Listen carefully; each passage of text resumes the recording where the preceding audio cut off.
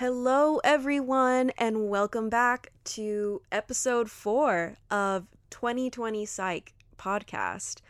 Thank you so much for tuning in once again. I'm one of your hosts, Claire Kay, and I'm joined today by my father, and I'm going to go ahead and let him introduce himself. My name is Dr. Hernandez. I'm a psychiatrist, and it's truly my pleasure to be with you today. So today we're going to talk about something that is coming up, I would say. Very relevant. I've been seeing on Twitter, a lot of people are concerned about the time change and it getting darker, and the days being shorter. And so I thought it'd be a great time to address seasonal affective disorder, otherwise known as SAD. So, Dad, what is seasonal affective disorder, or otherwise known as seasonal depression? What is that? How common is it? How often do you see it? So, seasonal affective disorder is defined as a depressive episode that occurs in the winter months where there is decrease in light.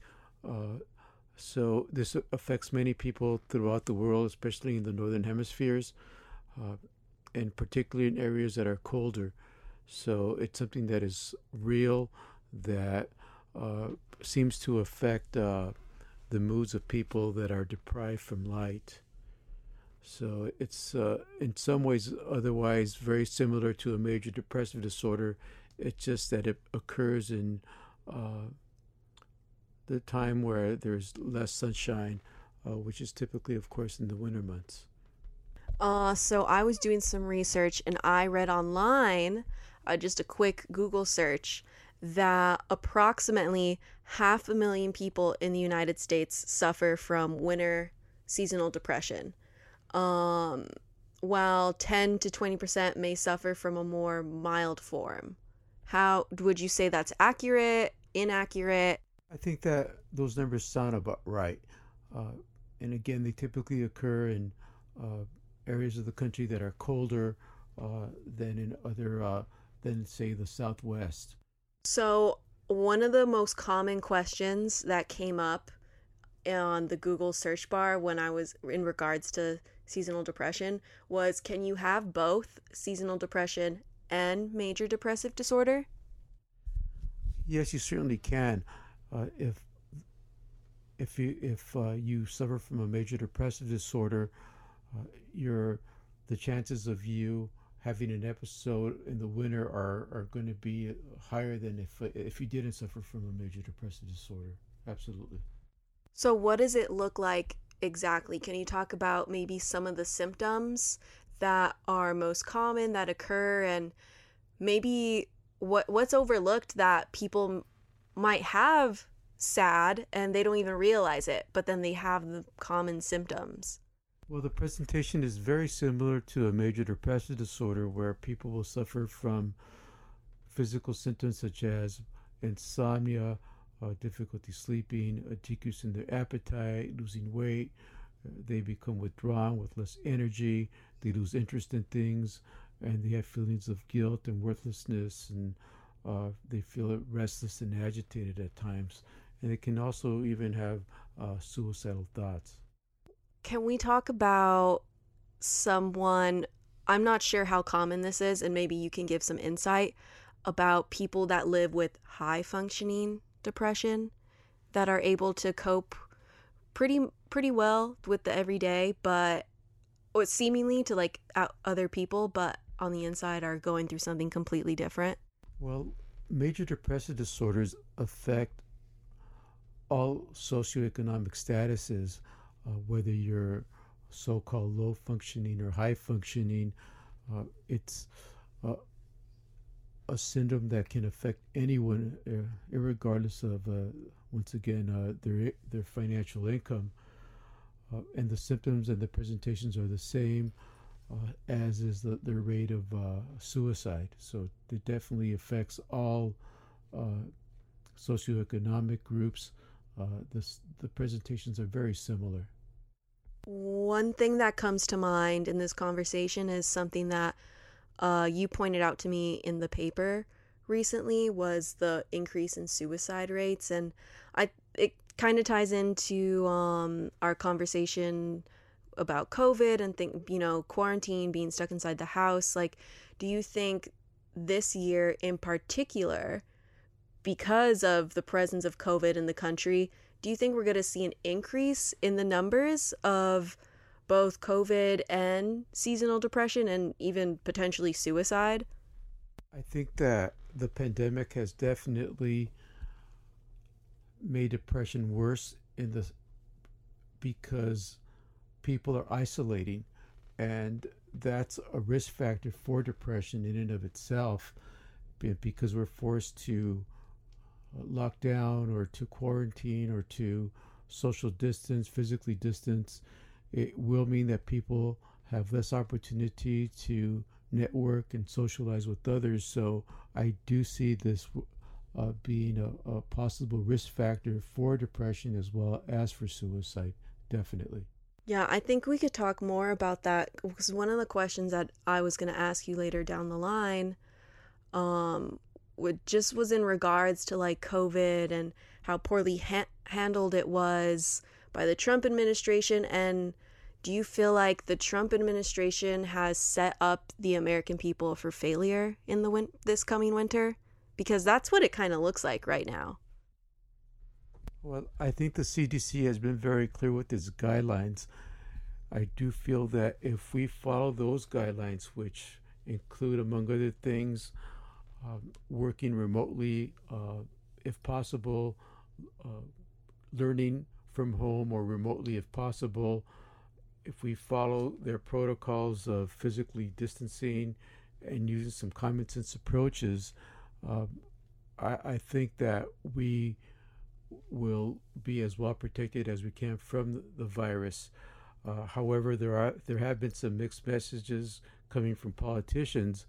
However, if we follow what the medical experts say, there shouldn't be any confusion, because there is not really much of debate in regards to the preventive measures that the health experts are telling us about. Again, there's some other political issues going on, but when you speak to or you hear from the experts in the medical field, there is not much of a debate or controversy as to how we can protect ourselves from the virus.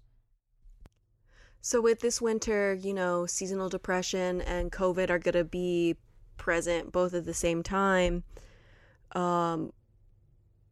How should someone prepare? If maybe, last week we talked about self-awareness, and if you're someone that knows, how your mood is pretty much most of the time and like can kind of catch those red flags, and that during this time of year you fall into a depressive episode, how should you be preparing at home knowing that you have to be inside quarantining because of COVID?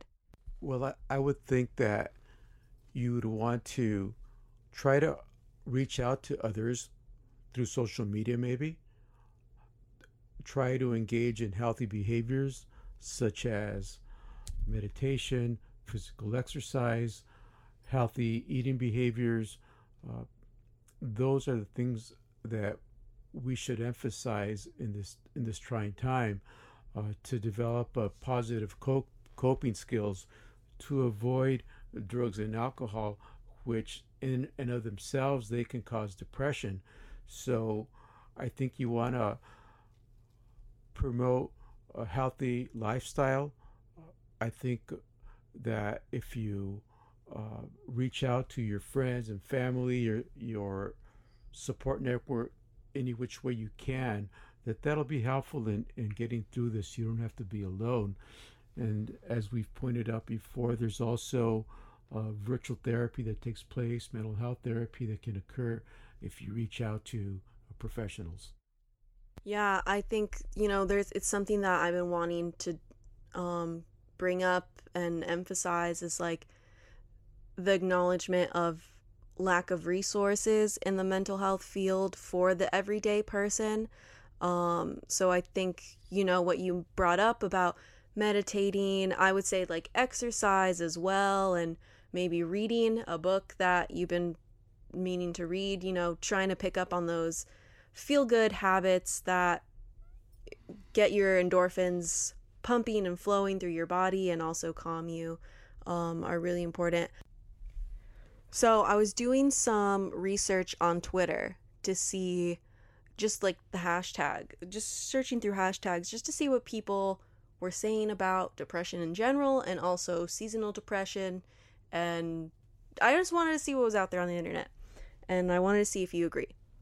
So a little self-care photo I found that gave a list of tips. And I'm just going to read them to you and then we'll hear your thoughts. It says, know the symptoms. Prepare ahead before you struggle. Get outside for sunshine. Exercise. Plan activities you enjoy. Light your favorite candle. Do something every day that relaxes you. Speak with a medical professional if sad persists. Well, I agree. Those seem like helpful tips. There's actually light therapy that can be used during the winter months when it gets the days get shorter and the nights get longer. So you can actually use a certain amount of photons or lumens that'll help you navigate your way through this. And as you point out, awareness, self-awareness. If you find yourself drifting into a deep depression where you're ruminating, where you're feeling worthless, guilty, where you're feeling very stressed out, where you're losing interest in things that you like doing, you have to self-monitor and you have to reach out when that happens, that you're recognizing that you're falling into a deep depression. If you suffered from one before, you should be able to recognize the symptoms. And if you find this occurring, it's important for you to reach out to your doctor and get going back on treatments that have helped you before to get your way out of a depressive episode. Yeah, I can talk from personal experience. When I was diagnosed with depression, I remember that time of my life very clearly because, I've grown up a pretty happy kid, happy girl, happy person, always very upbeat. And suddenly when that time of my life came, it was very, I think it was gradual, but then all of a sudden it wasn't gradual when I was like hit with all of these thoughts that weren't me, that these behavioral patterns that never were me, sleeping in all day, staying in bed all day. And it's interesting when I look back at it now, because at the time when I was diagnosed with depression, I was in school full time, taking on, I think, 18 units. And it was kind of insane how I was dealing with a major depressive disorder while still in school. But it was because of that self-monitoring and self-awareness that I was able to wake up and realize, oh my gosh, there's something wrong with me because this isn't me. So I guess what I'm trying to get at is that it's important to just check in with yourself and know yourself and ask yourself the hard questions of like, am I okay? Is this what I usually do? Is this who I am? Is this what I stand for? Well, you know what? I think this is a good time for our audience to know what a major depressive disorder really is. I want to elucidate on this a little bit. And a major depressive disorder is a constellation of symptoms, of feelings, which are very incapacitating, that can be overwhelming to the point where people want to commit suicide. And 10 to 15% of patients that suffer from disorder actually do commit suicide. So this is not a trivial disease. It's an illness that is, in my opinion, as deadly as cancer. It will take away your hope, your feelings of worth, of self-worth. It'll make you have less energy. It'll take your sleep away. It'll take your appetite away. It'll take the pleasure in life away entirely. And some experts call it an illness of paradoxes, where a rich man thinks he's poor, a beautiful woman thinks she's ugly, a genius thinks he's dumb. So it really, really takes the life out of you, literally. So if you find yourself having difficulties concentrating, focusing, losing interest in things, not wanting to go on any further, that's a sign that you're suffering from a serious depression and you need to get help. And what you don't want to do is start drinking alcohol or using drugs to pull yourself out of it, because all drugs and alcohol, as an adverse effect, can cause depression. So if you're already feeling depressed, that's the last thing you want to do. Is that it would be like adding fuel to a fire. It's only going to make it worse. So you need to reach out emergently and get the help, because this is a deadly illness. It really is. Yeah, I can speak on you said like no drugs, no alcohol. I think one of the major things that really saved my life when I fell into this depression was that I was at home my freshman year of college, and I was able, I was with my family. And I feel like, if, kids go off to college for the first time, they're away from parents, from friends, from lifelong relationships. And I don't want to say it's necessarily a party for everyone, because that's definitely not the case, but some kids can easily fall into, drinking habits, poor sleeping schedules, things like that. So I agree with you about staying away from those substances. Let me add further. Not only are drugs and alcohol depressogenics, but they can also disinhibit you. So if you're feeling depressed and lonely and down and suicidal, these drugs and alcohol, as we all know, are disinhibiting. So it may let you or allow you to do something that you wouldn't do if you were sober, such as killing yourself. So drugs and alcohol, because they're so disinhibiting, they increase your chance of suicide or homicide, for that matter. So you definitely want to stay away from drugs of abuse, because they will worsen your condition, not make them any better. Initially, drugs and alcohol can have an anti-anxiety effect. It can settle your nerves a little bit, but soon afterwards, the depressive side effects of drugs and alcohol will set in and make that depression even worse. So again, I can't overemphasize how important it is to stay away from substance abuse or drug abuse or misuse, because it'll worsen your condition. It will not make it better. We're talking a lot about depression and how serious it is, and how certain substances can, increase the symptoms. I want to move the conversation to also kids. Kids are at home right now too. And can kids suffer from depression? Children and adolescents can definitely suffer from depression. And unfortunately, those teenagers that develop depression have a worse outcome than adults who develop depression. So it's very serious in kids, in teenagers in particularly. So yes, all ages can suffer from depression, from little children to the very old as well.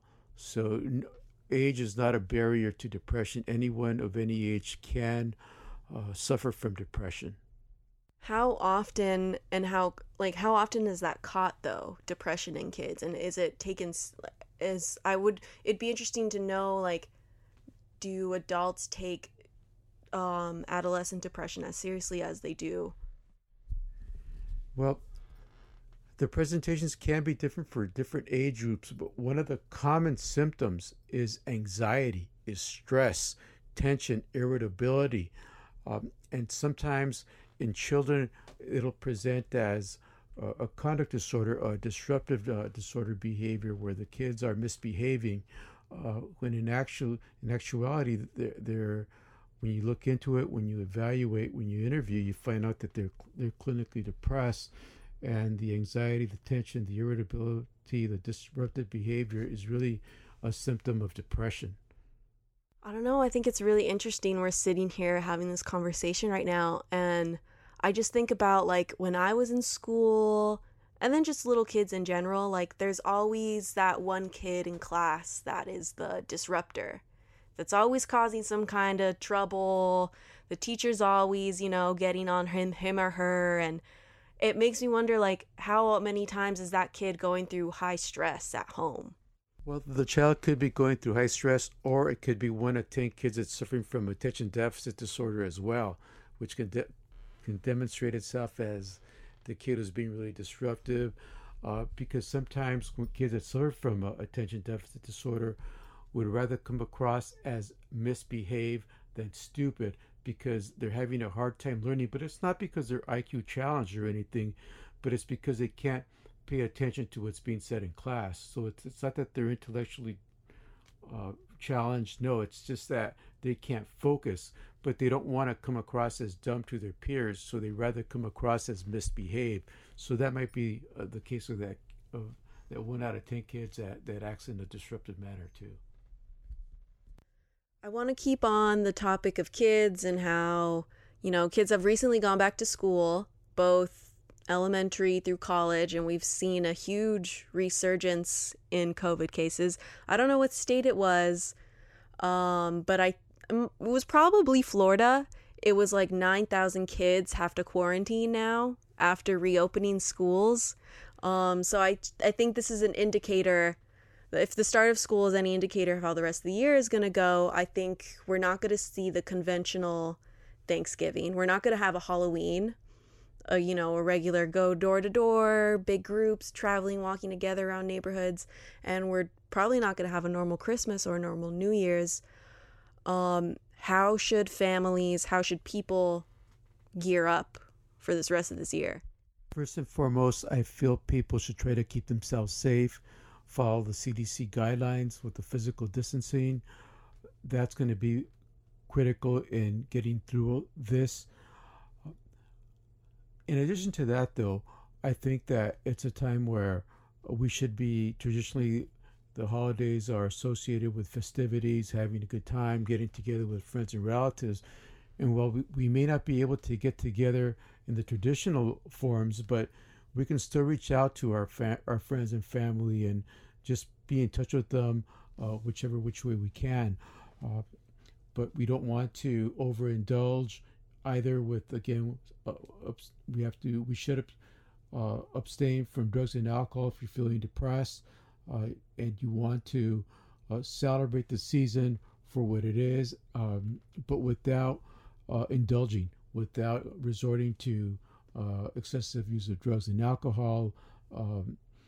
So I do think it's time for us to exercise caution with the virus, but also trying to reach out and to our friends and family, our support systems, and try to keep our emotional ties, even though we may not be able to meet with our loved ones in person. Yeah, I want to emphasize that I know these are really weird times. No one has experienced this in over 100 years. It's a weird time, and everyone is coping differently. But I encourage you, my father encourages you to try to do it as healthy as you can and as gentle and as nice on your body as you can, because your body is the only one you have, and we have to take care of it. And I know, like I said, these times are hard, but you're the only one that's the gatekeeper to your health, and health is wealth. And just keep pushing, keep waking up every day, keep getting out of bed, and keep just doing what you can, because that's all you can do right now. Thank you so much for listening to this week's episode of 2020 Psych. We appreciate you listening every week, and we hope you have a great day wherever you are.